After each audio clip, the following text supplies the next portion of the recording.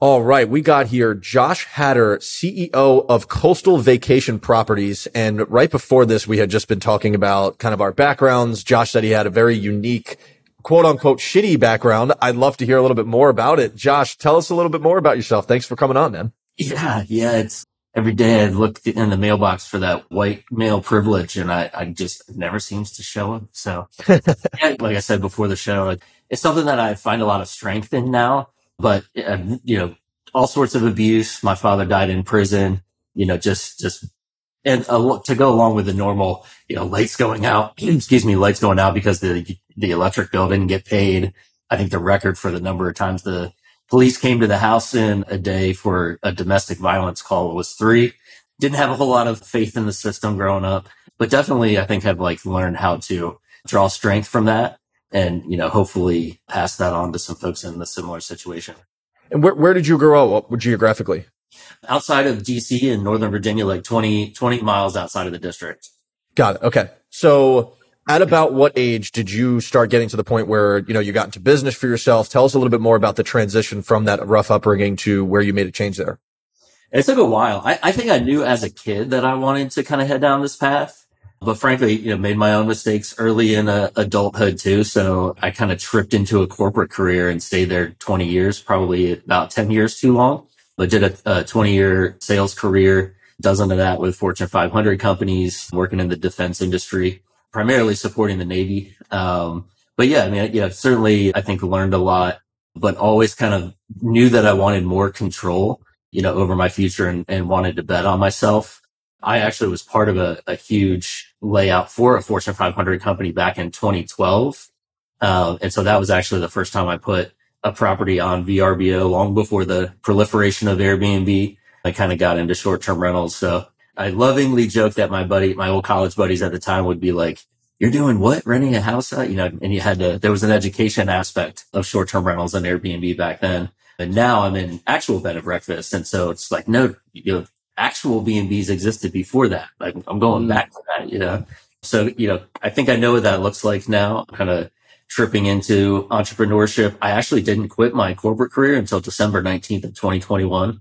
My CVP is the property management company that I own.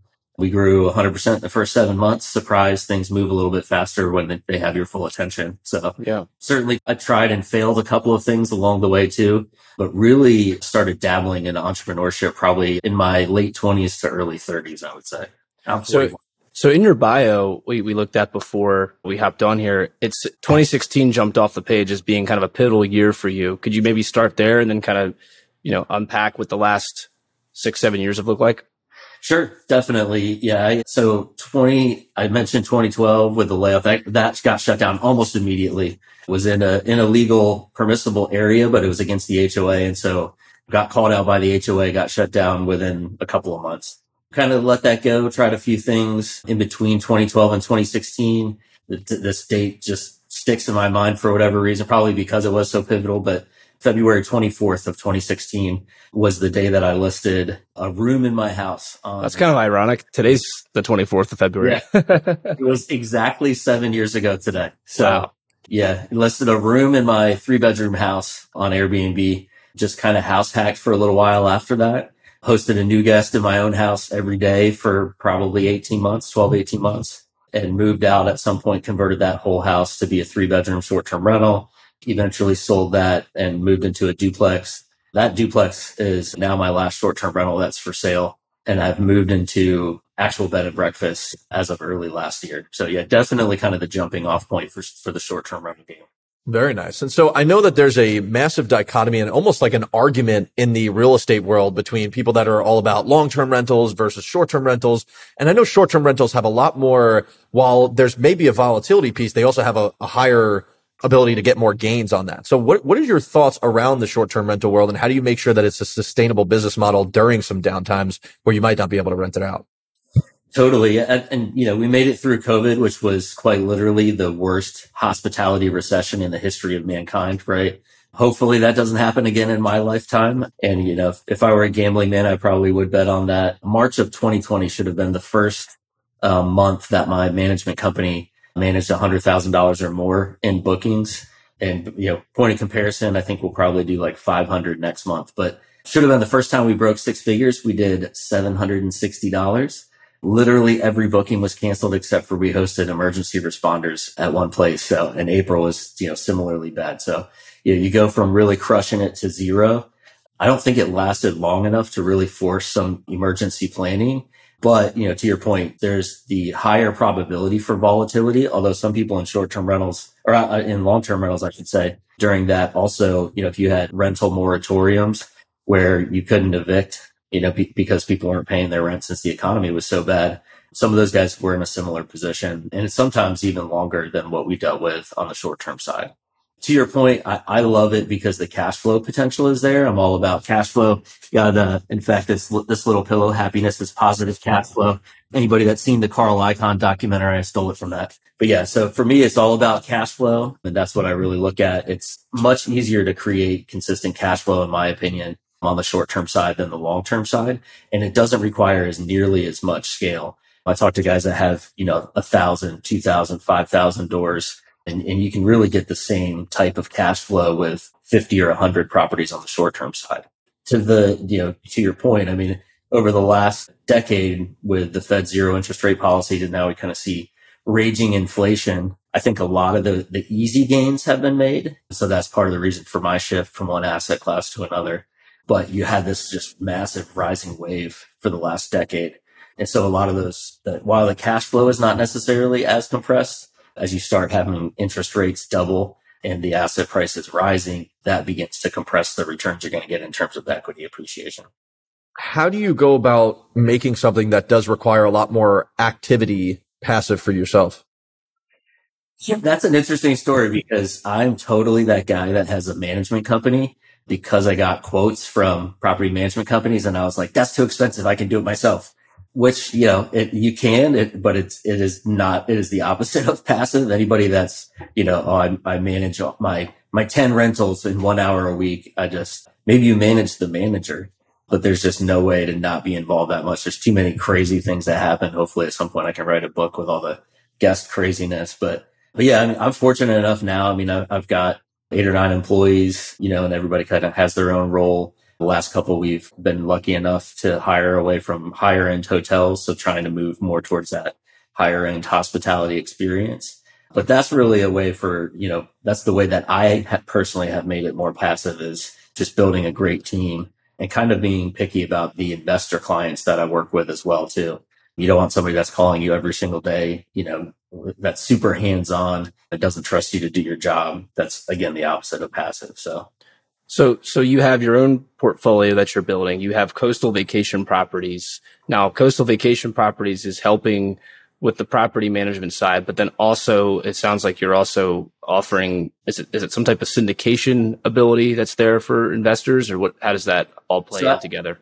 Sure. Yeah. On the investing side, I've got 2 partners now. So we are actually looking to scale that brand. We're calling it the True V Collection. True V is French for lucky find, which is, this is kind of our design forward, technology forward, post-COVID bed and breakfast experience.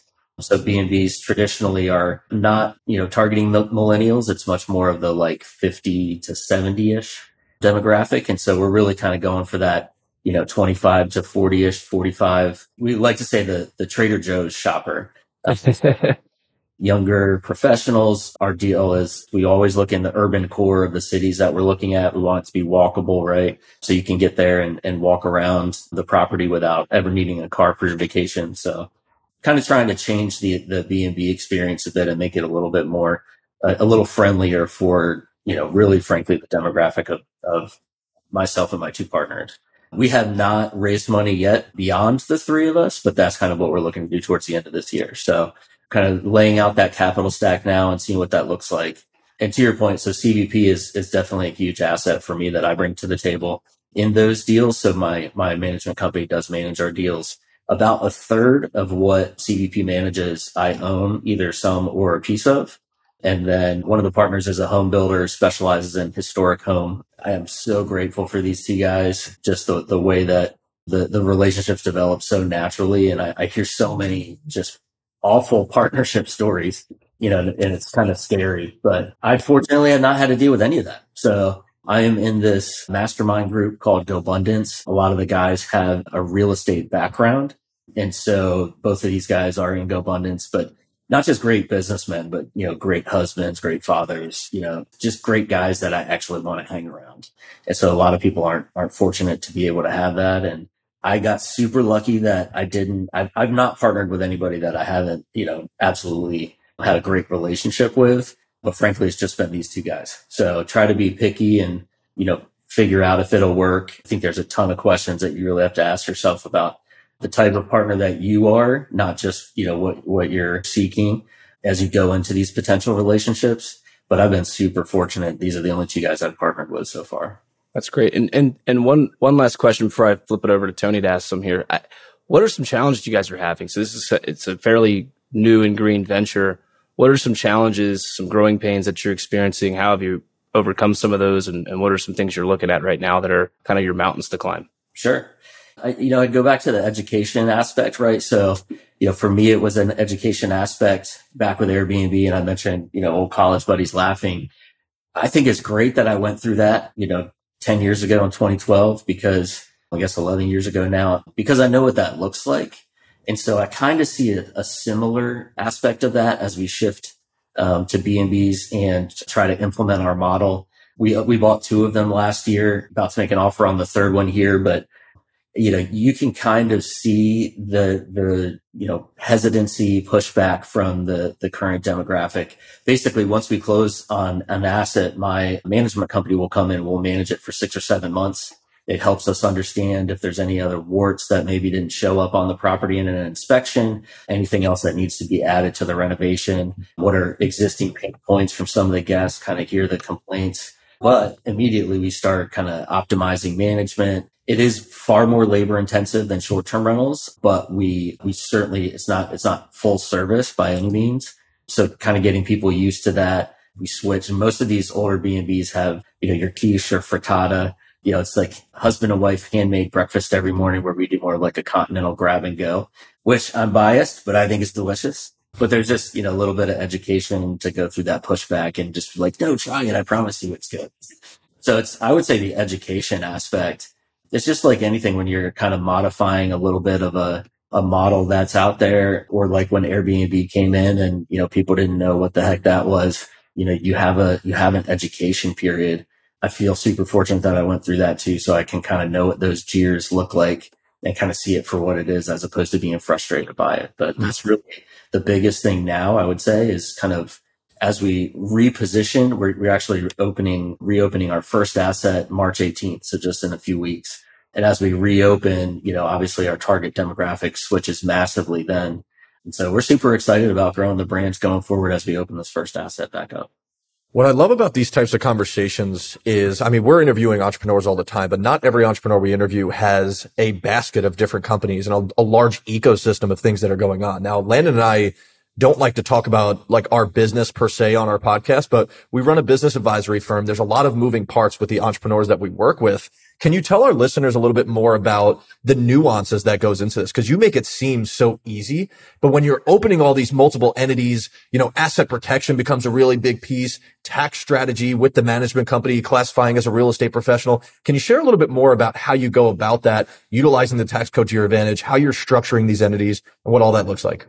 Yeah, absolutely. I think my wife would be the first one to tell you it's not easy. These transactions are never easy. And you look at 50 of them before, I guess just to throw out a range, I'm super transparent, but the last one was 3.5 million. And the one before that was almost 4. And so, now we're looking in the kind of 5.5-ish range.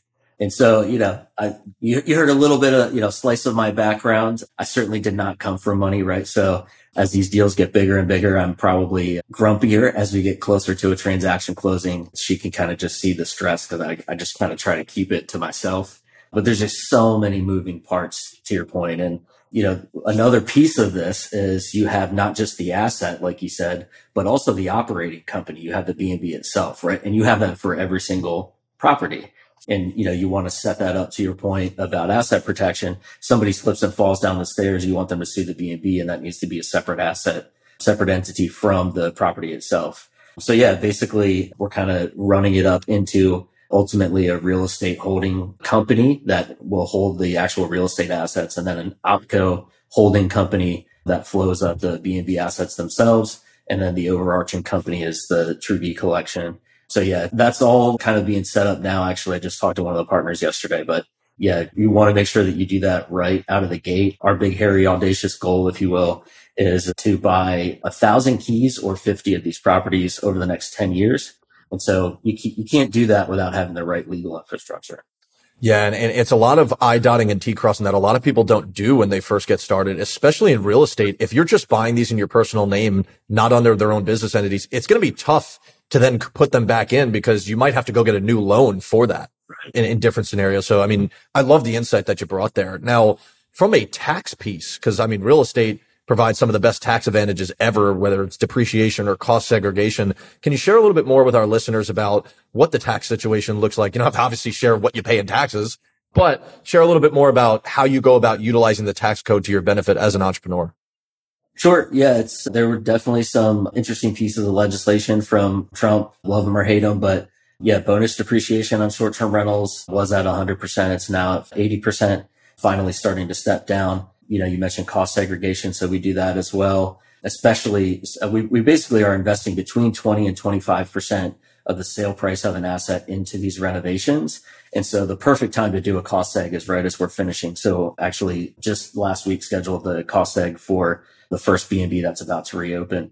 But for people that aren't familiar with a cost segregation study, you're basically bucketizing your expenditures. And as you've done a renovation, put a lot of money into a place, that's the best time to do it. So depending on the type of bucket that it falls in, it's either typically a 5-year, 7-year, or 10-year accelerated depreciation bucket. And so rather than taking the whole cost basis and dividing it over 27 and a half years, you can kind of accelerate some of that. Typically, these holding periods are like 5 to 7 years anyway. So it winds up just really kind of being a tax hack, like you said. So I know we're coming up here on around 10 minutes left, and we like to usually, gear over into kind of vision and some things and lessons you've learned along the way. What is the long-term vision? You mentioned 1,000 keys.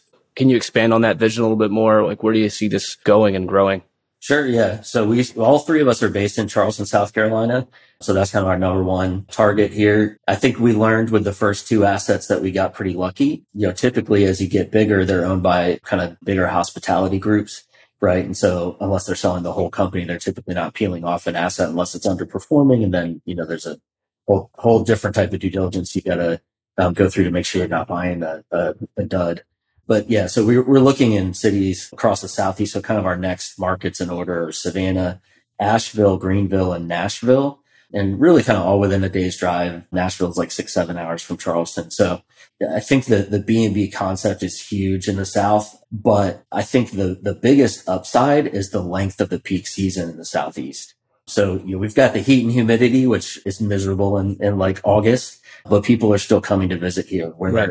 I know of some folks that are doing similar things in the Northeast, and it's just much harder to make the numbers work if you've got a 3 to 5 month peak season as opposed to 10. Yeah, so that's kind of the big to your point, expansion. Exactly. Yeah. So it's really buying. I mean, I've got contractors that actually will flex with us as we grow in different states now. So my management company will keep managing those assets. But yeah, I mean, it's really kind of the how many keys can we get to and make sure that we're buying constructive, great deals like the first couple that we found. Kind of our basic investment framework is a 10 cap or 20% cash on cash. And so, that sounds kind of aggressive, but we typically crush those goals. So we're pretty picky with what we buy. And if something's not even close to that, we don't really reach for deals. You never know, maybe something will become available in another year or two. But we don't try to reach just to get another deal under our belts. Yeah, that was one of the questions I wanted to interject about is like, how do you go about predicting the cash flow within your models when you're running that stuff when it's obviously not guaranteed that these people are going to short-term rent out places? Yeah, it's super interesting because it is, I won't say less you have, it's not like a long-term where you have somebody maybe signing a 1, 2, 3, whatever year lease, or on the commercial side, right, where it's 5 or 10 years. Our lead time is, I think we're back at to like 76 days now post COVID. It was much shorter than that, like 3 weeks.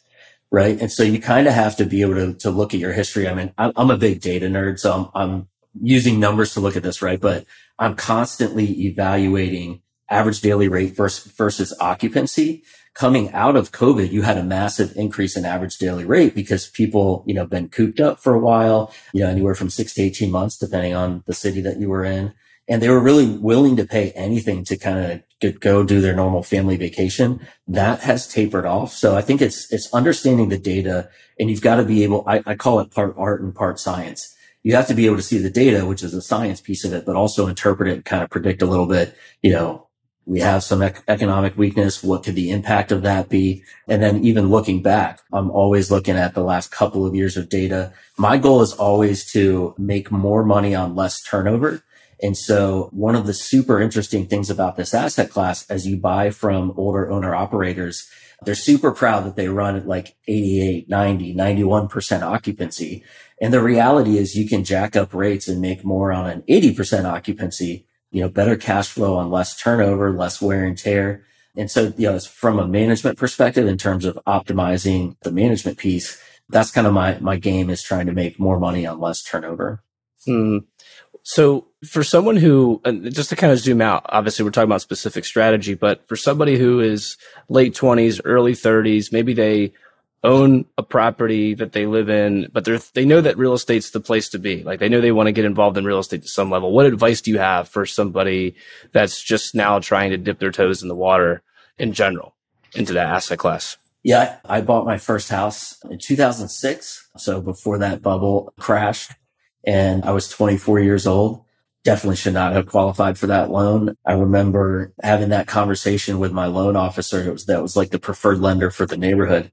And I slept on it, called her back. I was like, I need a fixed rate. Otherwise I'm not comfortable. She literally laughed in my face as well. Right. So there's a theme here. And that company was they were the 13th largest mortgage lender in the country, and they were out of business within 2 years. So, being able to not just follow the crowd, right, and have some independent thought. I think it's important to have those types of people around you that are asking you the tough questions. But gosh, I mean, real estate, it's because of the leverage, right? I mean, and even though rates may be at, 5, 6%, even 7% now, that's still super cheap compared to history. I would suggest people zoom out and look back at like the early 80s, right, when the Fed funds rate was 18, 20%. I mean, what we have now is much more normalized. Inflation needs to come down. But when you look at real estate as an asset class and zoom out 20, 30, 50 years, it's very hard to lose money. Don't ever put yourself in a position where you're forced to sell, either because cash flow, isn't there, and then you wind up not having the equity because the market's not as strong, right? So never put yourself in a position where you absolutely have to sell an asset. But if you can hold on to things, dirt is always going to appreciate over a very long period of time. I love it, man. I love it. So now, as we near the end of this podcast, I mean, this podcast is called the Consistency Wins Podcast. So consistency is a big theme for us. And just hearing everything about yourself, there's a lot of adversity that you had to go through, and you had to stay consistent through that time and be real disciplined about leaning into who you genuinely are and what your vision was. Where do you see that showing up in your life? What does consistency actually mean to you? Yeah, so I read this book by Hal Elrod called The Miracle Morning. And I think that's only maybe 5 months ago. And so I kind of took this version of that. He's got like an hour every morning. I've kind of condensed that. Everybody needs to find what works for them. But little things like gratitude every morning, what 3 things are you grateful for in your life right now? And then even goals every single day, right? Like, so you can have this, hey, what's your 10-year vision? But what are your goals for today? And I think it took me probably 45 to 60 days into that to realize how much I was accomplishing on the things that I probably was putting off and procrastinating on, because I had just taken these little bite-sized chunks every single day. Before you know it, it's done. So yeah, I think that daily consistency, you've got to find a daily routine that works, and balance as well too. I mean, I think that's becoming much more talked about now. I feel like 10, 15, 20 years ago, and certainly longer than that, it was more, I'm a hustler. I'm a CEO of my startup and I work 100 hours a week. And I think people are talking about that more now, and how unhealthy that is. But having some friends where you're able to really be yourself and kind of, be honest, be transparent, and actually talk about where you are in your head and your feelings and stuff. Like, It's not a bad thing. So I think the world is coming around to that being a little bit healthier, and that's a good thing as well too. But that's all part of it. Yeah. I mean, the new way to brag is how much time you get to spend with your family. For Honestly. sure. It is. It's awesome, man. Thank you for bringing that perspective, man. So with that being said, we're going to drop everything that Josh has in our description, in our bio. Feel free to connect with him offline here. Josh, thank you so much for coming on, man. It has been a pleasure. What I love about real estate, and we've had a lot of people in real estate come on our podcast, but it's always been something different because there's so many different strategies that you can lean into. And so thank you for bringing your perspective, man. Have a great rest of your day. Thank you for having me. I really appreciate it, guys. Absolutely.